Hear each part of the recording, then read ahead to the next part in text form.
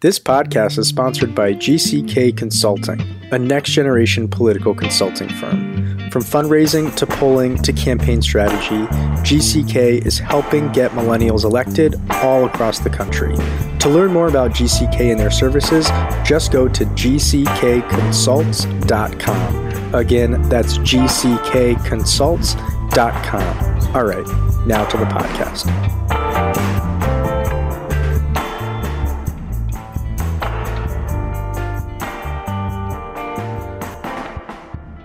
Welcome to the Millennial Politics Podcast. I'm your host, Jordan Valerie. My pronouns are she, her, hers, and today I'm joined by Steve Descano, Democratic candidate for Fairfax County Commonwealth's attorney. Thanks for coming on. Oh, it's a pleasure to be here, Jordan. I really appreciate you having me. Of course. So let's start simple. What is a Commonwealth's attorney? That is the million-dollar question, right? Commonwealth's attorney is, well, in most jurisdictions, it's called a district attorney. And when people hear that, they think it is maybe merely just the lead prosecutor for the county, but it's actually much, much more important than that. Your Commonwealth's attorney is really the leader of an office of prosecutors. In Fairfax County, we have approximately 36 line attorneys. Those are the attorneys that tend to be in court every day, actually doing the cases. Your elected Commonwealth's attorney really is responsible for big picture items, strategy, setting policies and procedures in the office, leading the office. But really probably the biggest thing that your elected Commonwealth's attorney would do is making sure that the values of the community are in the criminal justice system, making sure that the values that the community shares are the same values that are leading the criminal justice system. And I think that's important, particularly because maybe more so than a lot of people realize, your criminal justice system and your community are intimately intertwined. People go through the system and they come back out to our community. And if the same values that we have in our community aren't in our criminal justice system, we're going to be working at cross purposes. And the community will never get to go where it wants to, as long as the criminal justice system is running on a different set of values. And why are you running for this position? My experience is as a federal prosecutor.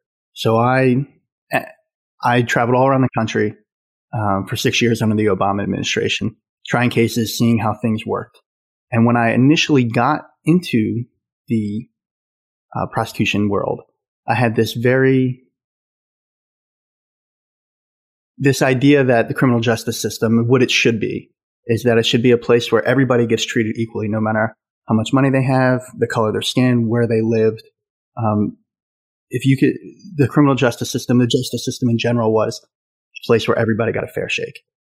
And my experiences as a federal prosecutor, as well as a criminal justice reformer in Fairfax County, Virginia, I got to see that that's really not the case. I got to see that there is, in fact, systemic discrimination based on race and income and other factors.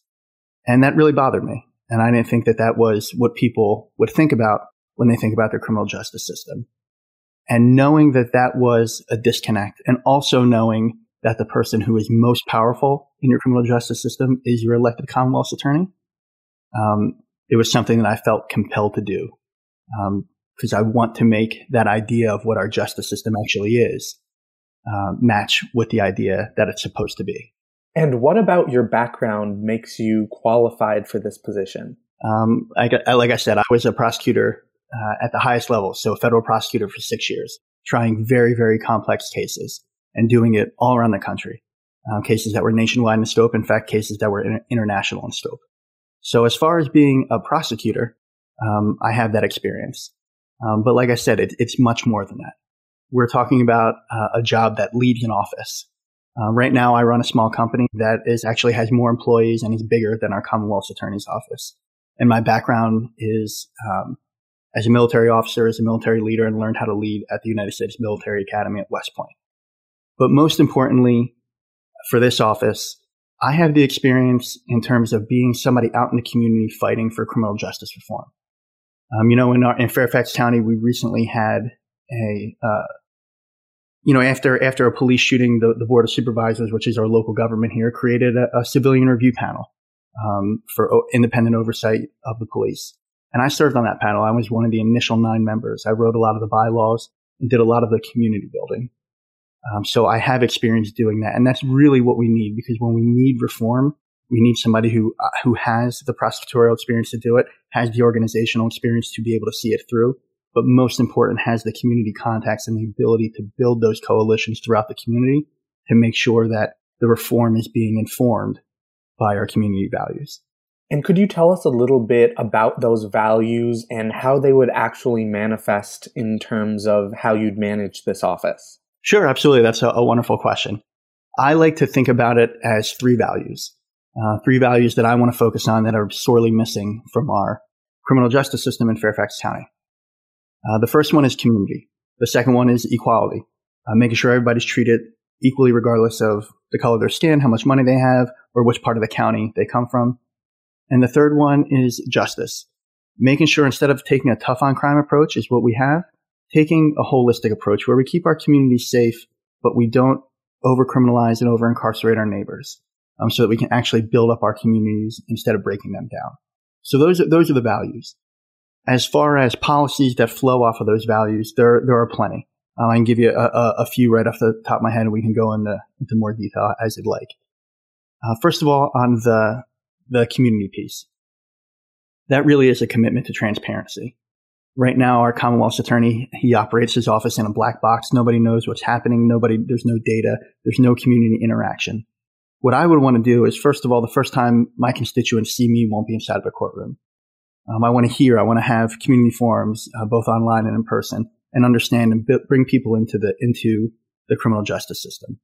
I also want to invite independent outside organizations into the office to create that data broken down by race, income, part of the county, gender, so that we can really focus on show the community what we're doing, focus on the areas that we need to, and essentially say, hey, this is where we're going to focus. What I want to be judged on is not conviction rates or length of sentence, but how well do we start to shrink these disparities. On the equality piece, probably the thing that jumps out to me the most is cash bail. And I'm sure you're familiar with cash bail. It's once somebody is arrested, if they're deemed to not be a danger to the community, a judge will potentially allow that individual back out into the community. And it's actually much safer and smarter to allow these people who aren't a danger to the community back out into the community pending their trial. But one of the conditions that we have is cash bail. Can you pay? And that, can you scrounge up $500 or $1,000 or $1,500, doesn't have any effect on safety. All that does is create a two-tier system of justice where we penalize poor people simply for being poor. What I want to do as Commonwealth's attorney is direct my prosecutors, the line prosecutors who are in court, to, if somebody is already deemed to be not a danger to the community, to never ask for cash bail, because we don't want to penalize poor people for being poor. That would get us to a more equal system of justice. As far as the actual justice piece of it, I think that what we have now is we have a tough on crime administration that is probably best exemplified by the fact that my opponent has and regularly asked for the death penalty. We know that the death penalty doesn't keep us safe, doesn't deter crime, costs a whole heck of a lot more money to do, and is very, very racially discriminatory. I mean, your biggest predictor of if somebody's going to get the death penalty is the race of the victim and the race of the defendant. So what I would do is, and I make this pledge as Commonwealth's attorney in Fairfax County, Virginia, I'll never ask for the death penalty, period, full stop. So those there are more specific issues that we could talk about, but those are the headline three one for each of the three values that I like to focus on. And so you just mentioned your incumbent. Obviously, if you thought your incumbent was doing a good enough job, you wouldn't be running. What exactly is wrong with your incumbent, and what are you going to do better? Well, what we need in this position is we need a leader. Again, this is not just another prosecuting job. This is the leader of our criminal justice system. And unfortunately, my opponent has not been a leader here. You take any of the values that I mentioned or any of the issues that I mentioned before. Leadership would be getting out in the community, trying to solve the systemic discrimination that is inherent in our criminal justice system. My opponent is somebody who is never out in the community. The people don't know him. The people can't contact him, and the office is very unresponsive. That's not showing great leadership. When we talk about cash bail, it is within the prosecutor's, the Commonwealth's attorney's discretion to tell his people, look, this is a systemic injustice. We're punishing poor people for being poor. I don't want you to ask for cash bail anymore. He refuses to do that. Whenever he has an opportunity to use his discretion, he essentially punts. His response for cash bail is, well, it's not really my call. The judges do it. And if you want it fixed, it should be at the legislature.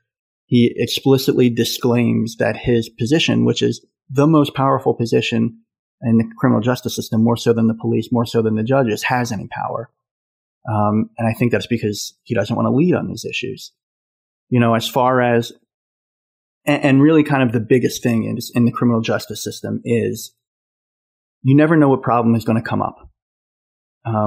So it's almost impossible to talk about what you'll do at every single step of the way.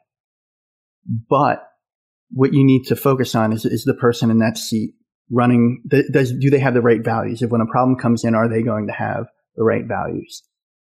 And I think that it's very clear that my opponent does not. And I'll give you a great example of this. In Virginia, we have felon disenfranchisement laws. They're a vestige of Jim Crow. And essentially, if you are a felon, you have to petition the governor to get your voting and civil rights back. And by civil rights, one of the things is serving on a jury. Now, my opponent, he joined a Republican lawsuit to stop our Democratic Governor, Terry McAuliffe, from giving voting rights back to over 200,000 Virginians, disproportionately African-American individuals. And the reason that he gave for that stance was, well, trying jury trials is hard. I don't want these people on my juries because I shouldn't have to want to use one of my peremptory strikes. Now, what that shows to me is that he is prioritizing the ease of his job over fairness and over reenfranchising 200,000 people. I don't think that is the values that we should have in our criminal justice system.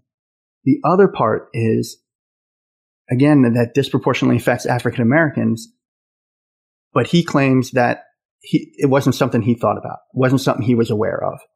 And that shocks me, because your job as the Commonwealth's attorney is to think about how your actions and your policies and procedures affect your community on the back end.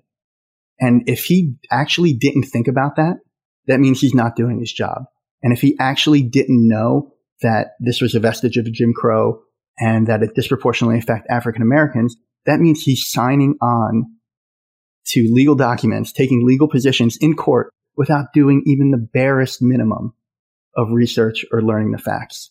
If his statement that he didn't think about it isn't true, then that means he knew about it, but he still prioritized the ease of his job over being fair to individuals.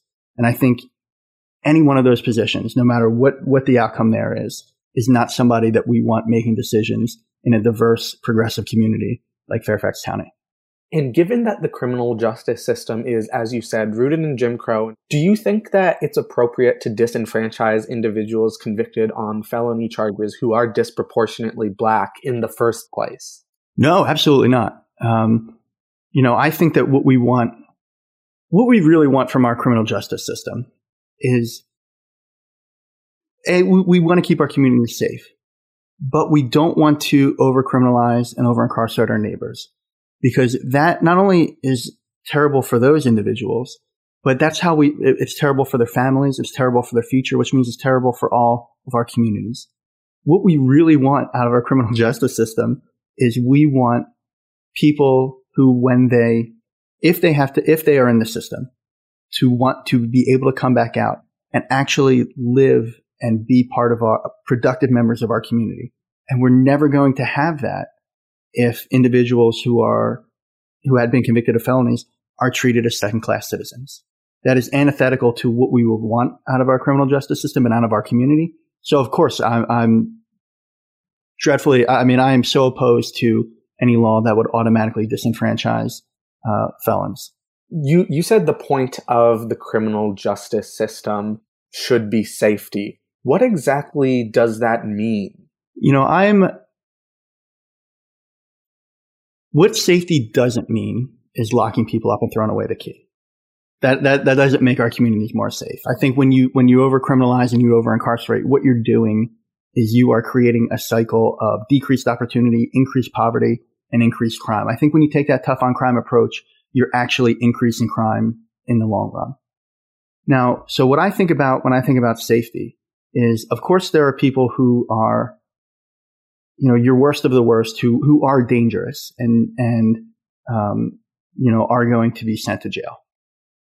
But on the back end, the flip side of that coin is we have people now that we are treating harshly or sending to jail when they don't need to be sent to jail, or they have a drug problem or mental health issue that should be treated outside of the criminal justice system.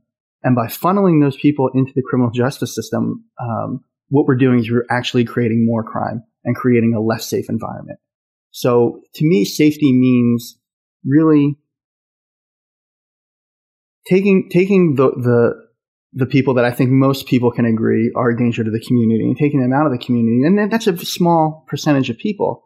But at the same time, treating these other individuals, trying to get at the root causes of their problems. Because I think what you see is a lot of crime is driven by desperation, economic inequality, racial disparities, and just simply not getting to the root causes of these issues. And for that handful of individuals who you do believe need to be incarcerated, at least for some period of time, what should that incarceration look like? What is the end goal of it? That's a great question. There are many, many different theories of what incarceration should look like. If we start from the premise that I have, and I mentioned before that what we want for these individuals to come back out into our community and be productive members of our community. What that incarceration would have to look like is it would have to be rehabilitative, and it would have to include things that would allow them to come out into our communities and be a productive member of our community. And what that really means to me is we can't just think about reentry when somebody is 5 or 6 weeks out from leaving jail and coming back into our communities. We need to think about that issue from the second a case hits the Commonwealth's attorney's desk. We need to start asking what is best for this person? What is best for the community in this particular case? And a lot of times that would be, diversion or some other things if there's a mental health or drug issue. But for that handful of people that do need to spend some time incarcerated, what that means is there should be programs in the jail that help get to the root cause of any issue that they have. There should be job training. There should be supports in place so that when people are released from incarceration, they can come back to our communities, be productive members of the communities, and not essentially go through that cycle of release, more crime, incarceration. That cycle of incarceration, repeated incarceration is what we need to break. When we talk about crime, we're almost always talking about blue-collar crime, these individual instances of violence. How would you approach white-collar crime? Yeah, that's a great question. As a matter of fact, my experience as a federal prosecutor was as a white-collar prosecutor. And my cases were people who were rich and powerful who took advantage of the poor and needy, people who didn't have power in the system. And in a lot of ways, I chose that aspect of the law because I really felt that was an aspect of the law that was underserved. And, it's easy to look at, your blue, as you call it, your blue collar individual one-off crimes, because they are in your face. They happen often. But the white collar crimes, they're silent, but they are just as devastating to people who are victims of them. As far as I'm concerned, I would treat them, I would treat them for the crimes that they are. Just because they are maybe perpetrated by doctors or lawyers or other people in power doesn't mean that they get a different view from me. When I talk about equality, when it doesn't matter how much money you have, the color of your skin, I actually mean it. And I mean it not only in the fact that poor people are no longer going to be discriminated against, but part of that is rich people are no longer going to get favors from the criminal justice system. I think a big question this gets down to is, how do we not just address individual crimes when they happen, but prevent these crimes or things that we do believe should be criminalized or dealt with in the criminal justice system? How do we prevent them? How do we prevent rape, murder, domestic violence from happening in the first place? Well, I think for a lot of crimes, quite frankly, the way that you prevent them is with opportunities in the community. And what I mean by that is I think a lot of crimes are crimes of economic insecurity. They're crimes of desperation, right? If people had other options, they would not feel compelled to resort to crime as much. And that's where I think that on the criminal justice system, not over criminalizing and over incarcerating will help. Because as you know, if you're in jail or if you have a felony conviction record, that means your life is capped. You cannot, in a lot of cases, cannot get a loan to go to school. So that means you get a job, and you get a job because you have a felony conviction. There are a lot of jobs that you can't work, particularly in Virginia. So you're stuck at the most low wage, lowest level job out there. And that's not enough to support you. That's not enough to support a family. So at that point, you're almost incentivized to go and commit a crime of economic desperation. And when you do that to entire communities, eventually what you see is entire communities get eaten up by this cycle of decreased opportunity and increased poverty, which leads to increased crime. The other side of that is we also have a lot of crime that is the result of drug addiction or mental illness. And I don't believe that you can prosecute your way out of mental illness or a drug addiction.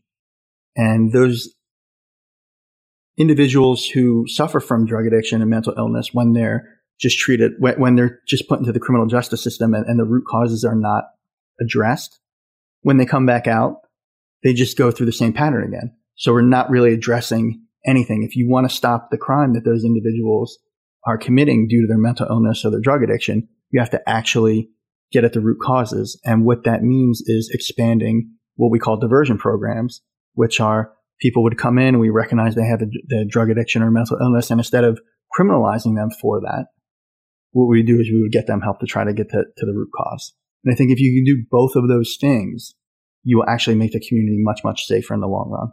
And looking at specific communities targeted by the criminal justice system, the immigrant community obviously faces really much higher stakes than those who, the undocumented community faces these really high stakes. Any interaction could lead to deportation.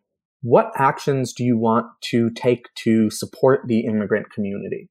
That's a great question. I actually had a bit of experience with that. When I was a federal prosecutor, I had a case in Miami where a community of recent immigrants, non-documented individuals, were being extorted by businessmen in Peru. And what I found was, while these victims were terrified of the people who were extorting them, they were more terrified of law enforcement, because they were worried just like that most prosecutors at best wouldn't take that case seriously, or at worst would say, actually, you're the criminal because you're here illegally. We're going to deport you. It was important to me that they realized or that they were shown that they also deserve equal protection of the law. So I refused to give that case up. I actually, when the individual who was the leader of the extortion ring came into the United States, I was able to get federal agents to go and get him off of a plane at the airport and bring him back to Miami, so that to face up to what he had done, but also to let that community know that they were part of our community regardless of their status. And I think that's very important, right? Making sure that we're reaching out to the community. We're there. We're treating everybody fairly. At the same time, making the pledge that no witness, no victim, nobody that we come into contact with in the Commonwealth's Attorney's Office is going to be turned over to ICE. The other thing that I would want to do as Commonwealth Attorney as it relates to immigration is, most people don't realize that even if an individual is, say they have a long-term permanent resident card, a green card, there are a lot of crimes out there that are automatically deportable. Crimes you wouldn't even think of.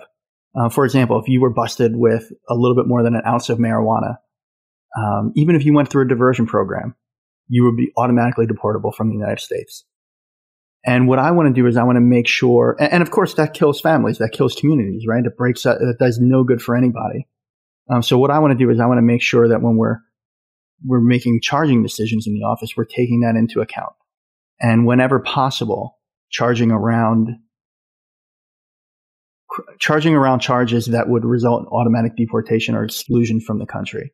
I think if we're able to do that, build goodwill with all communities to show that we are interested, we care, we want to make sure that we're building up all the communities, not just communities full of people who are American citizens. And do you support ending participation in ICE's 287G program? Yes, absolutely. I don't think local law enforcement should not be an arm of ICE. I think when you take a look at what that does, that actually leads to less safety. Because when you have entire communities that are afraid to interact with law enforcement, what you really have is you have entire communities who are just sitting ducks, that are just going to be victims and are going to be victimized over and over again because the people who would victimize them know that it's so less likely that they'll be caught and punished for what they've done. So ending 287G, ending local law enforcement's interaction with ICE is something that is going to keep our communities safer and bring our communities together and actually build our communities up.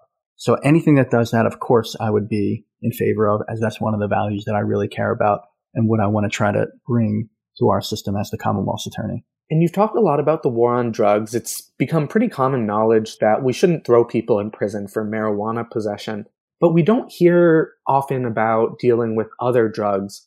Do you believe that we should decriminalize all drug possession? How would you approach other drug convictions? Well, I think that's a great question, right? I mean, that is something that is come up quite a bit. For marijuana, of course, one of the differences between myself and my opponent is he still prosecutes marijuana cases. I would not prosecute a simple possession of marijuana case. As far as for other drugs, simple possession cases, I'll be quite honest with you. I don't know if I would support full decriminalization, but I also don't think that, I think that people who fall into that are being treated much more harshly than they should be. What I would be in favor of is diversionary programs. And if someone was able to complete the diversionary program, then they would not be entered into the criminal justice system as a way to try to get individuals who are actually addicted to drugs, to get them out of that, but also allow them to go back into society, not only without or with the addiction under control, but without a criminal record, so that they would able to actually fulfill whatever they wanted to achieve in life. Whereas if they had that felony conviction, they would almost certainly be capped by what they can do just because they were addicted to drugs at some point in their life. And do you support decriminalizing sex work? I'll have to be honest with you. That is the first time I have been asked that question, and is not something that I have a rock solid position on at the moment. It'd probably be easier for me to tell you something different, but I'm just being honest. That's where I am with that question right now. No, I appreciate the honesty. And transgender people have a particularly bad relationship with law enforcement and the criminal justice system. A 2015 National Center for Transgender Equality survey found that almost 60% of transgender people who interacted with law enforcement experienced mistreatment. Recently, a transgender woman in the Bronx was charged with false personation for giving the NYPD her real name rather than her dead name, and it only gets worse in prison. Transgender people are often incarcerated in facilities that match the gender marker on some of their legal documentation, but not their actual gender. Additionally, they are often denied gender affirmation treatment that drastically reduces risk of self-harm and suicide. We saw that very notably in Chelsea Manning's experience being incarcerated.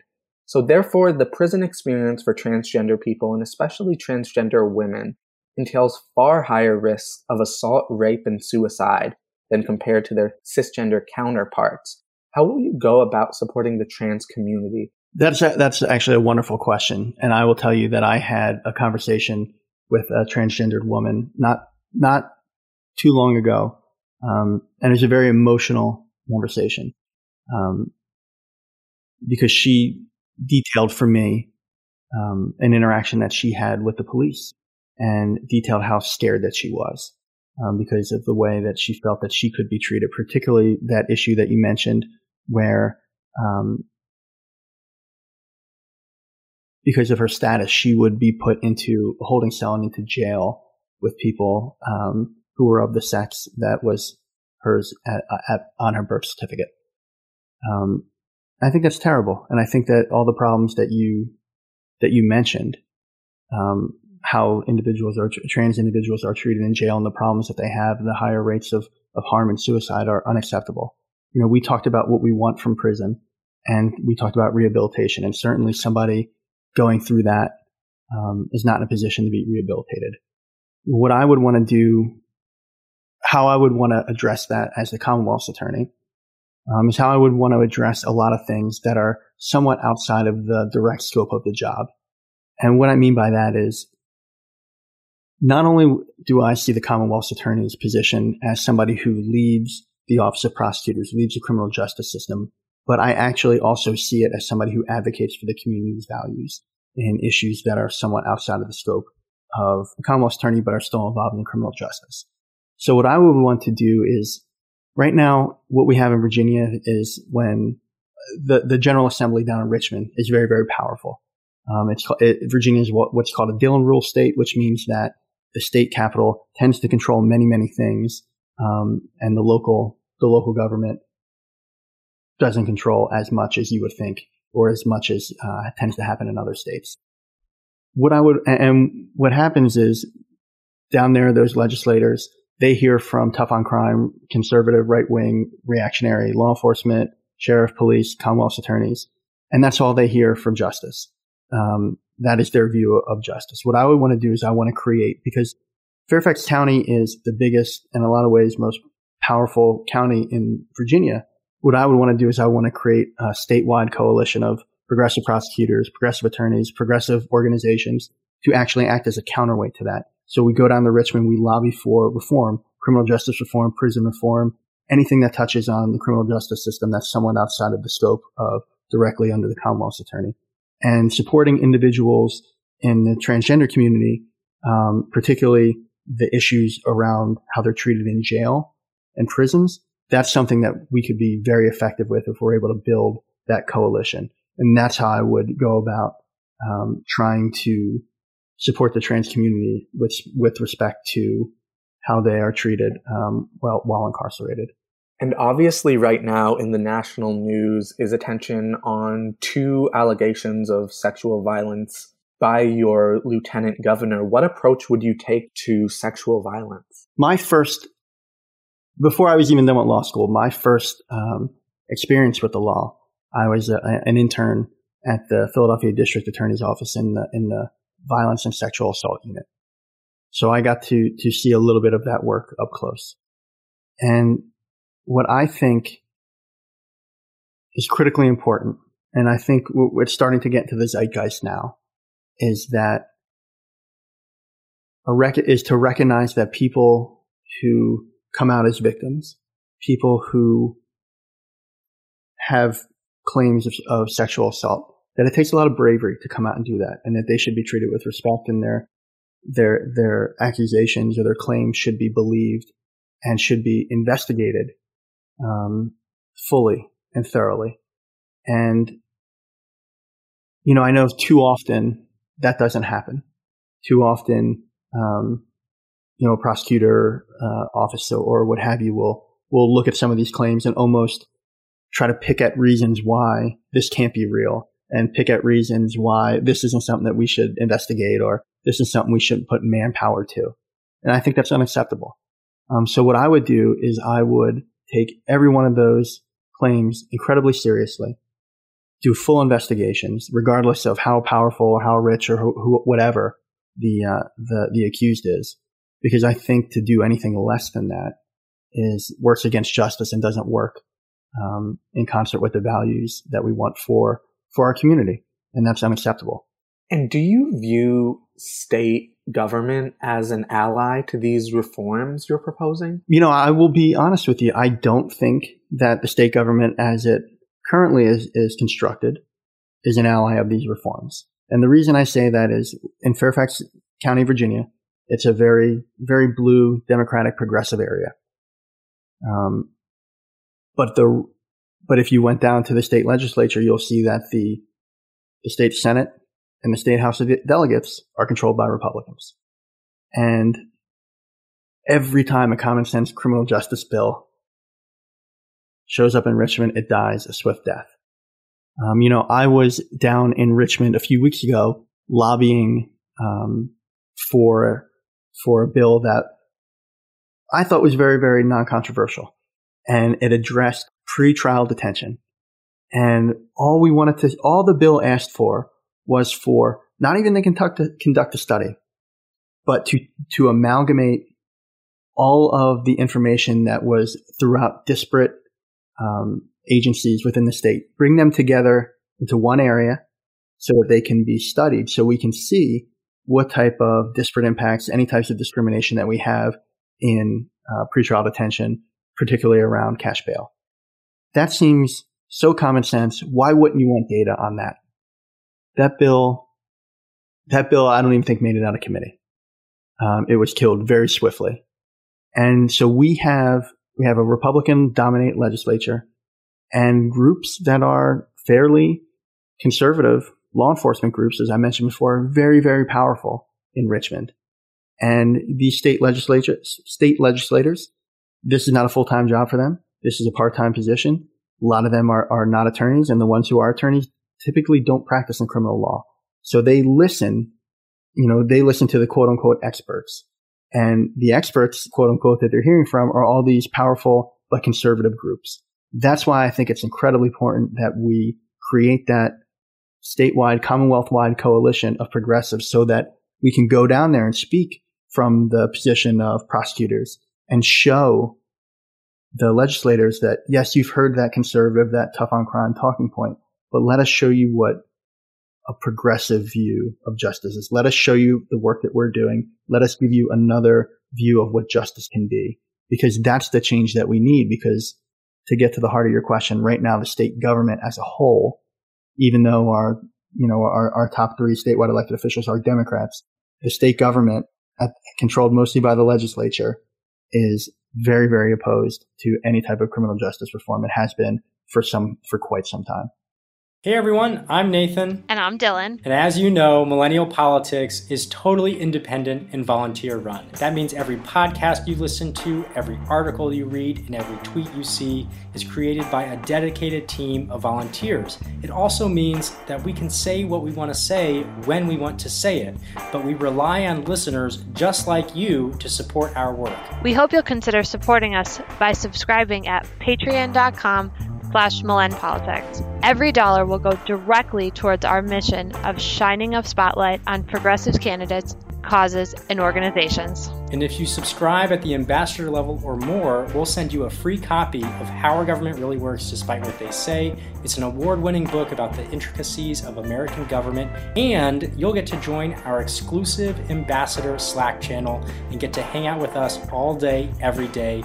I pretty much live there, so if that appeals to you, come join us. And we want to give a very special shout out to our executive producer, Greg Stevens, and our producers, Brad Tracy and Renee Garcia Brown. Again, if you want to continue hearing interviews and conversations just like this one, we hope you'll visit patreon.com/MillenPolitics. That's patreon.com/MILLEN Politics and join the movement. All right, now back to the show.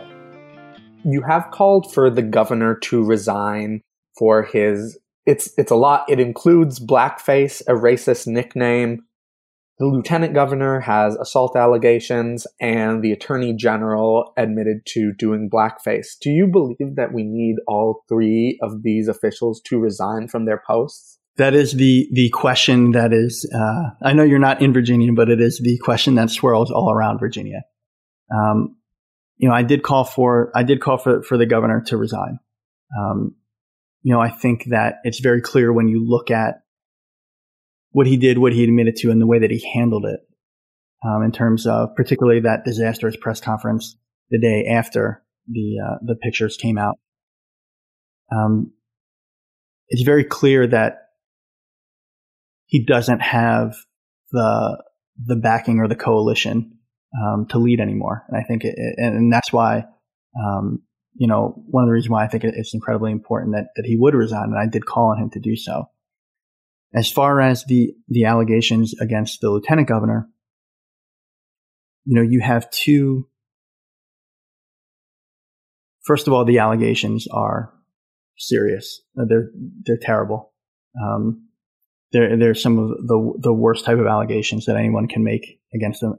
That anybody could do. And I think that it's incumbent upon all of us to take a sober approach to them. And what I mean by that is to treat the people who are making the allegations with respect, and to do a thorough investigation of the allegations. I think that is what we need to do. And I think that comports with the idea that we should believe victims, treat them with respect, as well as it also allows us to not throw out the idea of due process for justice, particularly when we're talking about a case like this, particularly when a case is still live, at least the one in, I think the statute of limitations for the first allegation is still live. So I think what we need to do is we need to take a sober-minded approach to these allegations and do a full investigation of them. And of course, if the allegations are founded, I mean, that's not only should the lieutenant governor resign, but there's criminal liability there. So at that point, his job would be the least of his worries. What about the attorney general? I think the attorney general is. I think the approach and the way that the attorney general handled his admission of once wearing blackface, I think it's markedly different from the approach that the governor did. And I think that those two are distinguishable. It's very clear when you read the statement of the attorney general that not only obviously is he remorseful for what he did, but he understands why it was wrong. And he understands in a way that the governor just quite frankly does not. And, I think what you've seen is that understanding and that openness to not only admitting wrong, but engaging in an actual dialogue about it. I think what you've seen, as opposed from the attorney general to the governor, is that the attorney general is seen as somebody who still can lead. The attorney general is somebody who still has the confidence of a much larger percentage of the population than the governor does. And I think those two cases, therefore, are somewhat distinguishable. And do you think that it's fair for these officials to ask the people of Virginia, particularly Black people and women, to trust them to truly represent all of the people? It's a very interesting question. Certainly it is not incumbent upon African Americans to do the work of ending racism. That is. But I think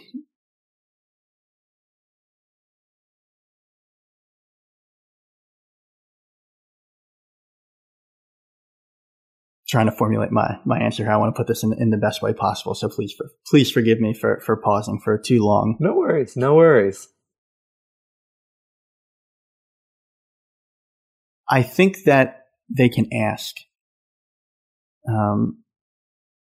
But that's all they can do. And I think that, quite frankly, I think both have in some ways asked.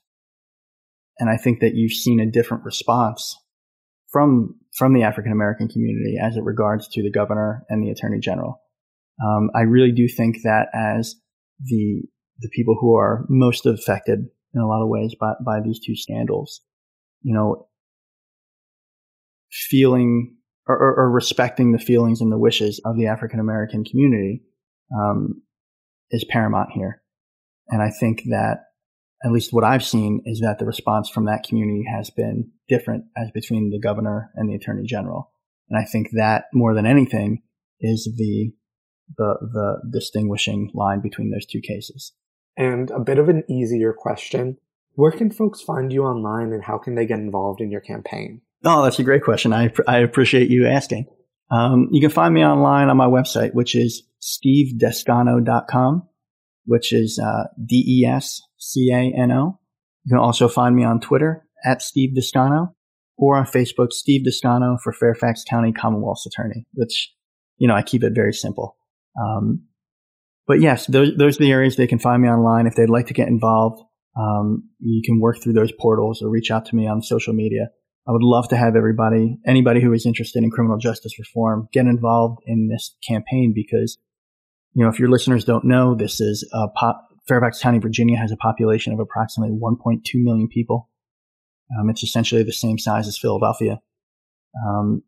And we need reform. And if we can bring reform to a county of 1.2 million people, which is by far the biggest county in all of Virginia, what we can do is that can be the starting point to bringing this type of reform all through Virginia and continue the momentum that we've seen nationwide for criminal justice reform. Okay, great. Well, thank you so much for coming on to the podcast today, and we hope to get you on again after you win the election. Well, I appreciate being here, Jordan. I hope that we can talk again under exactly those circumstances you just described. Awesome. And lastly, to our listeners, make sure to follow Millennial Politics on social media, subscribe to the podcast on iTunes, and tune into the Progressive Radio Network every Tuesday at 8 p.m. Eastern to hear our newest episodes. Thanks for listening.